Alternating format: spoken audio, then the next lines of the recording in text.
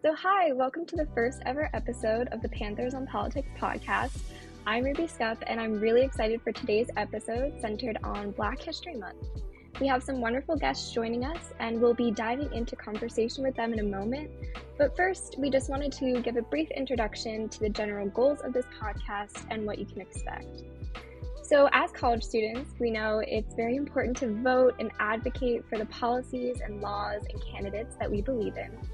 Youth tend to be underrepresented in the political process, so it's super valuable to have our voices heard.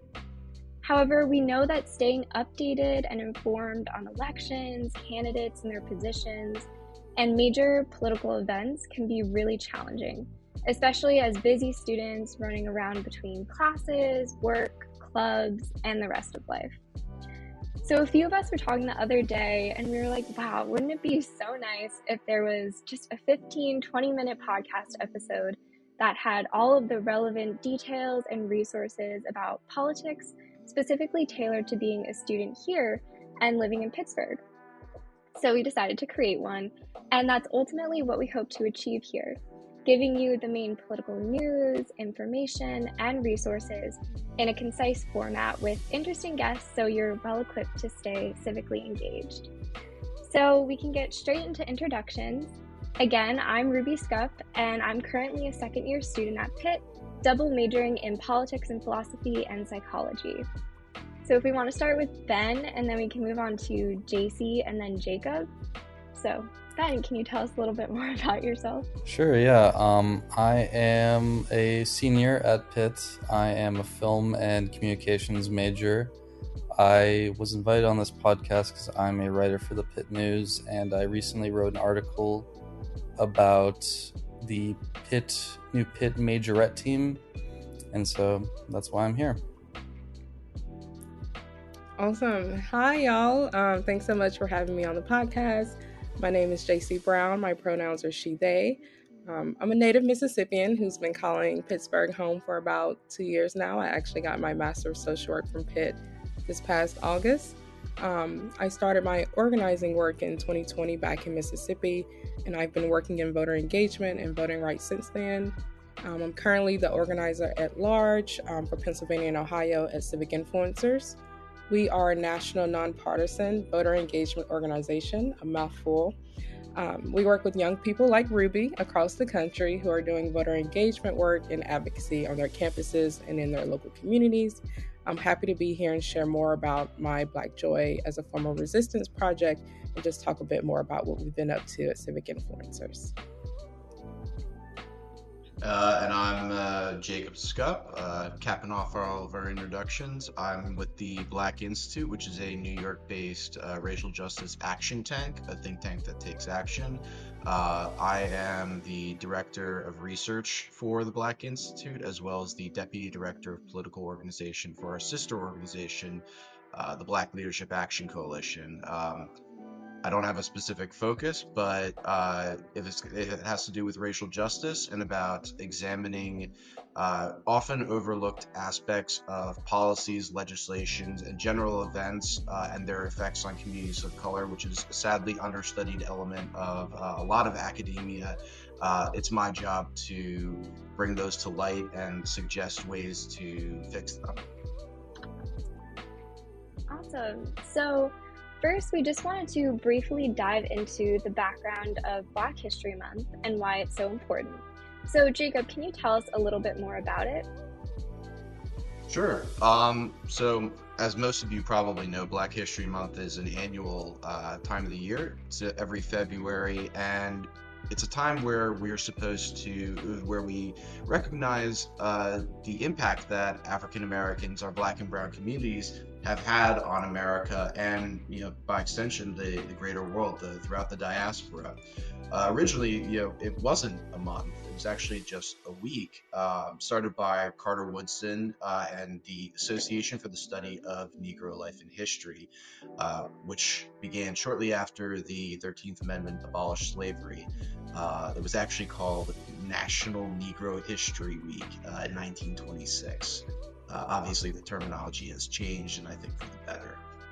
Over time, this has expanded. It's not, it started off pretty small, but more and more schools, more and more communities, cities, and eventually the nation started recognizing this. And during the civil rights movement in particular, this idea of seeing seeing the impact that people and communities of color have had on our society came to the forefront. And there was, and the reality is that due to the impact, a week is just not enough.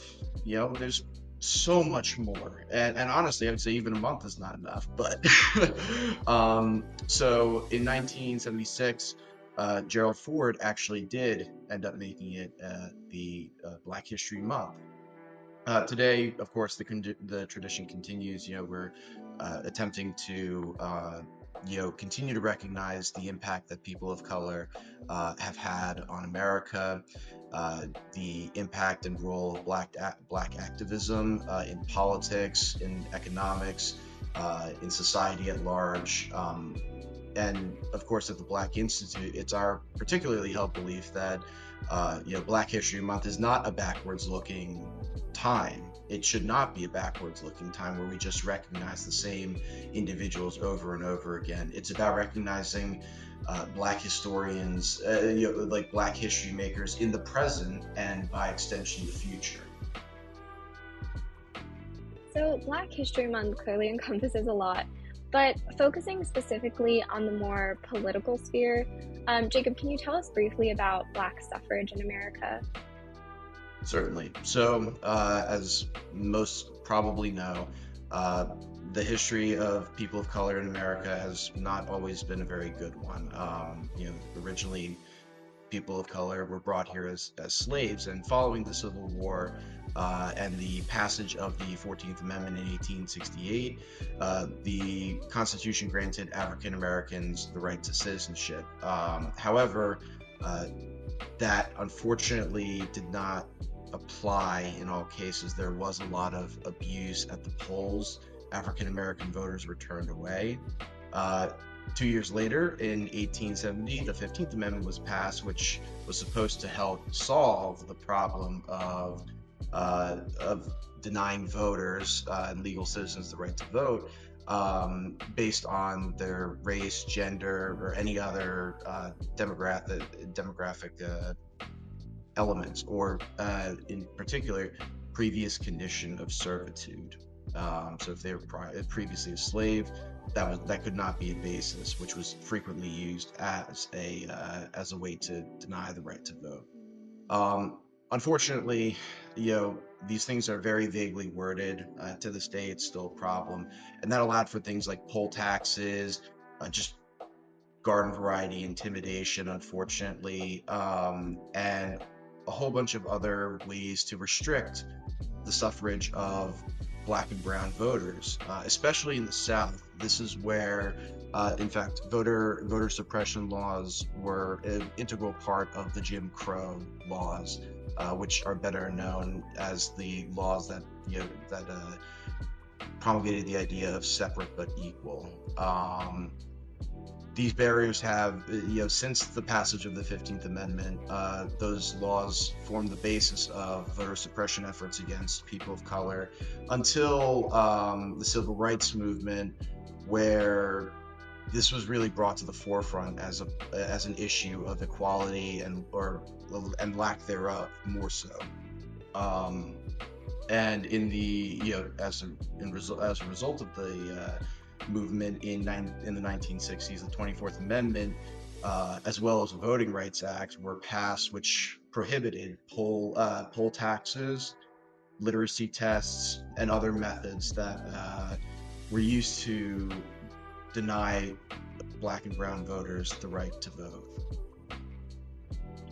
So what does Black voting look like today? Are there still challenges that exist? So as of 2022, Black Americans account for just over 13% of eligible voters in the United States. However, this is something that, and this is actually quite problematic because America is on its way to become a majority minority country. You know, Black and brown people make up a significant amount of Americans today, as compared to even during the Civil Rights Movement, where whites were still a majority in the nation. And that figure in particular, that 13%, it's not as high as it should be because of continued voter suppression and other barriers that deny people of color the right to vote. In particular, recent development in the last several decades has been voter ID laws. If you don't have an ID, you can't vote. And this is unfortunately because people of color do not necessarily have IDs at as high of rates as white people. And again, these are primarily, sadly, in areas where slavery was more common. Additionally, due to gerrymandering and the decisions to set poll sites for given counties and voting precincts, research has shown that voters of color have to wait longer at polls, which, of course, if you've ever been to vote, you know that standing in line to vote can often feel like a chore and make you not want to do it. And that's how a lot of people think, and it's sad because that does prevent people from participating in our democracy, which is why vote by mail and expanded voting hours have had such a positive impact on expanding the voter pool. But unfortunately, ballots from voters of color are still rejected at higher rates than white ballots. And in general, scaling back of polling places has also been found to significantly impact the rate at which people of color vote. As the Brookings institutions, this is a quote that I'm quite fond of. If people have to wait in line for hours to vote, they take 2 buses and walk miles to get to a polling place, return to a central voting location because they didn't have the proper identification, and potentially get fired for taking a 5 to 10 minutes to vote once at the booth, they're going to normally opt for their job and time. The fact that that election day is not a holiday is utterly, it's tragic. It's an affront to what our democratic principles stand for, you know? Thanks for that, Jacob. So it's clear that these issues are really critical to focus on, and Black History Month is a great time to shed some light on them. I know Pitt has had some great Black History Month events. For example, the Changemakers in Conversation series featured John Carlos, who is a former U.S. track and field athlete that brought attention to racism in America when he protested at the 1968 Olympics. So that was really cool. There's also the K. Leroy Irvis Black History Month celebration, where six Pittsburghers are honored for being champions of equality, inclusion, and anti-racism. At this celebration, this celebration was named after a prominent Pittsburgh attorney who fought for civil rights and fair housing and was actually PA's first Black Speaker of the House during periods in the 1970s and 80s.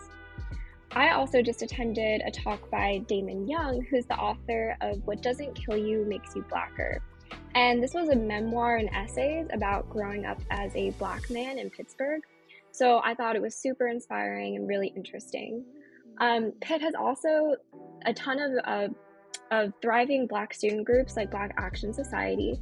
And Ben, I know you recently wrote an article, like you mentioned, about another student group, the Majorette Team. So can you tell us a little bit more about them? Sure, absolutely. And before I do, I actually wanted to say that I actually made one mistake in the article, which was I called the team the Royal Girls when actually this team is called the Pitt Pantherettes. So I want to clear that up because that was put into print and put online, and Chelsea Adenuba, the founder of the club, she told me, and I was like, oh no, that already went out to print. But just thought I'd clear that up right now. But anyways, So yeah, I wrote about the Pitt Pantherettes, the new majorette team at the University of Pittsburgh. They perform at the women's basketball games, and they're basically a group of black women students who form this team. I don't know if anyone is aware of what majorettes are, but basically it's a tradition at historically black colleges and universities. And it's not something I was really familiar with before I chose to pick up the article. But yeah, I started reading up about it, and I found it very interesting. And I got a chance to interview the people on the team, and they were very friendly and willing to talk about it, willing to weigh in on the conversation about majorettes as an art form and as a tradition from historically black colleges and universities. And they were talking about just this past fall, I believe, in a similar article, a team popped up at University of Southern California, I believe, and it sparked kind of a wider conversation about the adoption of traditions from historically black colleges and universities at PWIs, predominantly white institutions. And yeah, I just thought it was an interesting conversation and very enlightening from just my conversation with them as to what they thought about it. So Great. Thank you so much for sharing about them, Ben. I want to turn now to JC, and as she mentioned, she works for Civic Influencers, which I'm also part of, and that's the national nonpartisan organization whose mission is to increase civic power. So I just wanted to ask you, JC, how did you get interested in this work? Why are you passionate about it? Yeah, thanks, Ruby. So like I mentioned earlier, I started this work really in 2020. The pandemic was raging, protests against police brutality were happening all over the country, and there was just so much pain, grief, and loss at that point. And I just felt called to be doing something more. And I started out kind of like you as a student worker on my undergrad campus in Mississippi, and I was leading a team of other students who were doing similar work of voter engagement, voter education, and advocacy pieces, particularly around our 2020 ballot initiatives in Mississippi to change our flag from the Confederate flag, to overturn a Jim Crow era election law, and to introduce medical marijuana in the state. So we were like doing some very important work. And I just kind of fell in love with the work, honestly. And I'm passionate about this work because it's very close to me. I'm not fighting really for an idea, but for my livelihood, for my little sisters and my little brother, and for all the activists who laid the groundwork before me. And I also do this work to antagonize the idea that Black people and young people particularly don't care about what's going on in the world, that they're apathetic and they don't vote. Black people do vote. Young people do vote.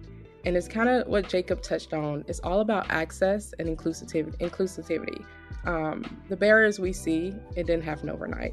The gerrymandering, the closing down polling locations in more rural communities, the lack of transportation and access to the polls, the lack of disability access at the polls. Like, things are very intentional things that are interfering with people's opportunity to access the ballot. And that's why I do this work, to antagonize the rhetoric that people don't care, but people do care. But our system isn't set up to allow people to interact in the same way as certain populations. Very true. I know you've also been recently working on a project about Black joy, and you asked the really important question, is there room for Black joy? So I wanted to ask you, what is Black joy and what does it mean to you? Yeah, the question of is there room for Black joy is a really great question, and it's also kind of really sad. I think many people ask, like, if I'm celebrating joy, am I ignoring all the atrocities in the world, or am I appearing naive? And the answer is no. More than one truth can exist simultaneously, and joy is embedded in Black culture. We find joy through music, poetry, dancing, like majorettes, cooking, and so much more. These are like the very things that have allowed us to quite honestly survive in the white supremacist world. So to me, Black joy is about humanity, and it's about just existing, being able to exist, you know? So this idea really drove my Black Joy and Democracy project. And while I was working on it, I thought about Tyre Nichols, who is known to many as a bright creator and artist.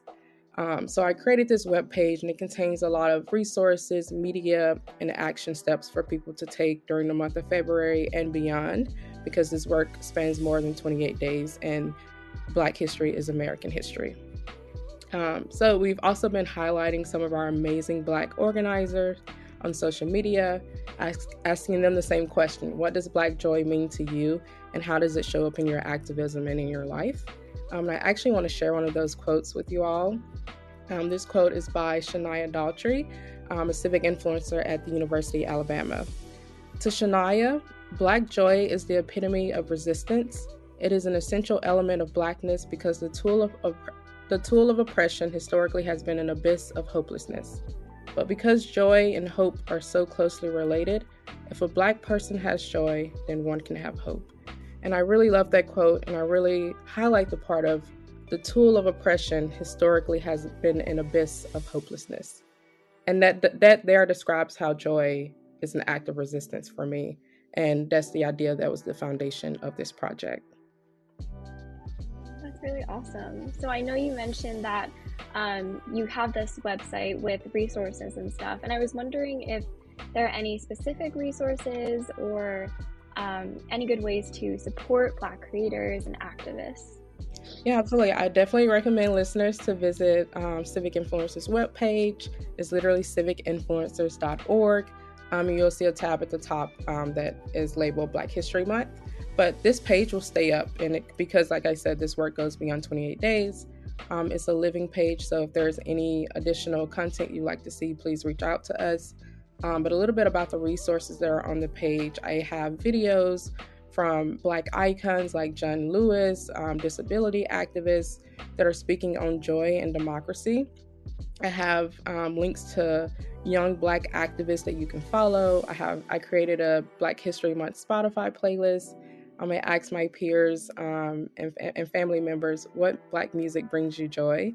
So of course you have some Beyonce, you have some Aretha Franklin, and so on. And I've been listening to that playlist all month and just having dance parties. But other resources, it starts in your local community. Like if you have local Black businesses and artists in your community, support them, reach out to them. And I feel like we're so connected now in our world with social media, it's easier to find those things. Use the hashtags, hashtag Black business owners, hashtag small Black businesses. We have ways to connect with people who are doing amazing work and people who are trying to practice joy and survive in this world. What do you ultimately see as like the best ways to get people motivated to hear and be inspired by this message to spread and uplift Black joy? Like, are there any specific platforms or action steps that you would recommend? Yeah, I think it's that you have to actively look for it these days because we're so bombarded by like breaking news every day. It can kind of feel like all is lost and like the world is in pieces. Like I feel that way very often. But then I'm reminded of like the pockets of joy and laughter with my family and friends when I'm listening to artists like Lizzo. And when I'm seeing Black people continue to break the glass ceiling despite the structural oppression existing to knock us down. And I just think to recognize that joy and wholeness is just to recognize the humanity in all of us. So I do have a few action steps that you all can take. And the first one is to read. We can't understand what we don't know. And there are attacks across the nation against Black knowledge. For example, the Florida governor is leading efforts to purge AP African American curriculums. And states coast to coast have introduced anti-critical race theory and anti-gender studies legislation, aiming to eliminate the knowledge of Black joy, feminism, queerness, and radicalism, because Black joy is knowledge. So find those lists of banned books, read them, share them with your peers. The second is, of course, to follow Civic Influencers on social media. We're doing great work not only in Pennsylvania, but in key states across the country. And we are constantly creating new ways for young people to be engaged in our data-informed work and always sharing resources that are similar to this topic that we're discussing today. And the last one that I kind of mentioned already is to support Black creators. and activists. It is so easy to be connected. Like I say, you can use hashtags. You can find local community groups in your neighborhoods. Just reach out and find those people who are close to you, because you don't have to find something that's national. Everyone's, want to do climate change, or find someone who's doing federal legislation work, but it really starts in our local communities. Like, we have people all around us who are trying to shake the table and create change and support those people who are close to you. Great. Well, thank you so much, JC, Jacob, and Ben, for joining us today. I definitely took a lot away from this, and I hope that our listeners did too. Thank you so much for listening, and we'll see you in the next episode.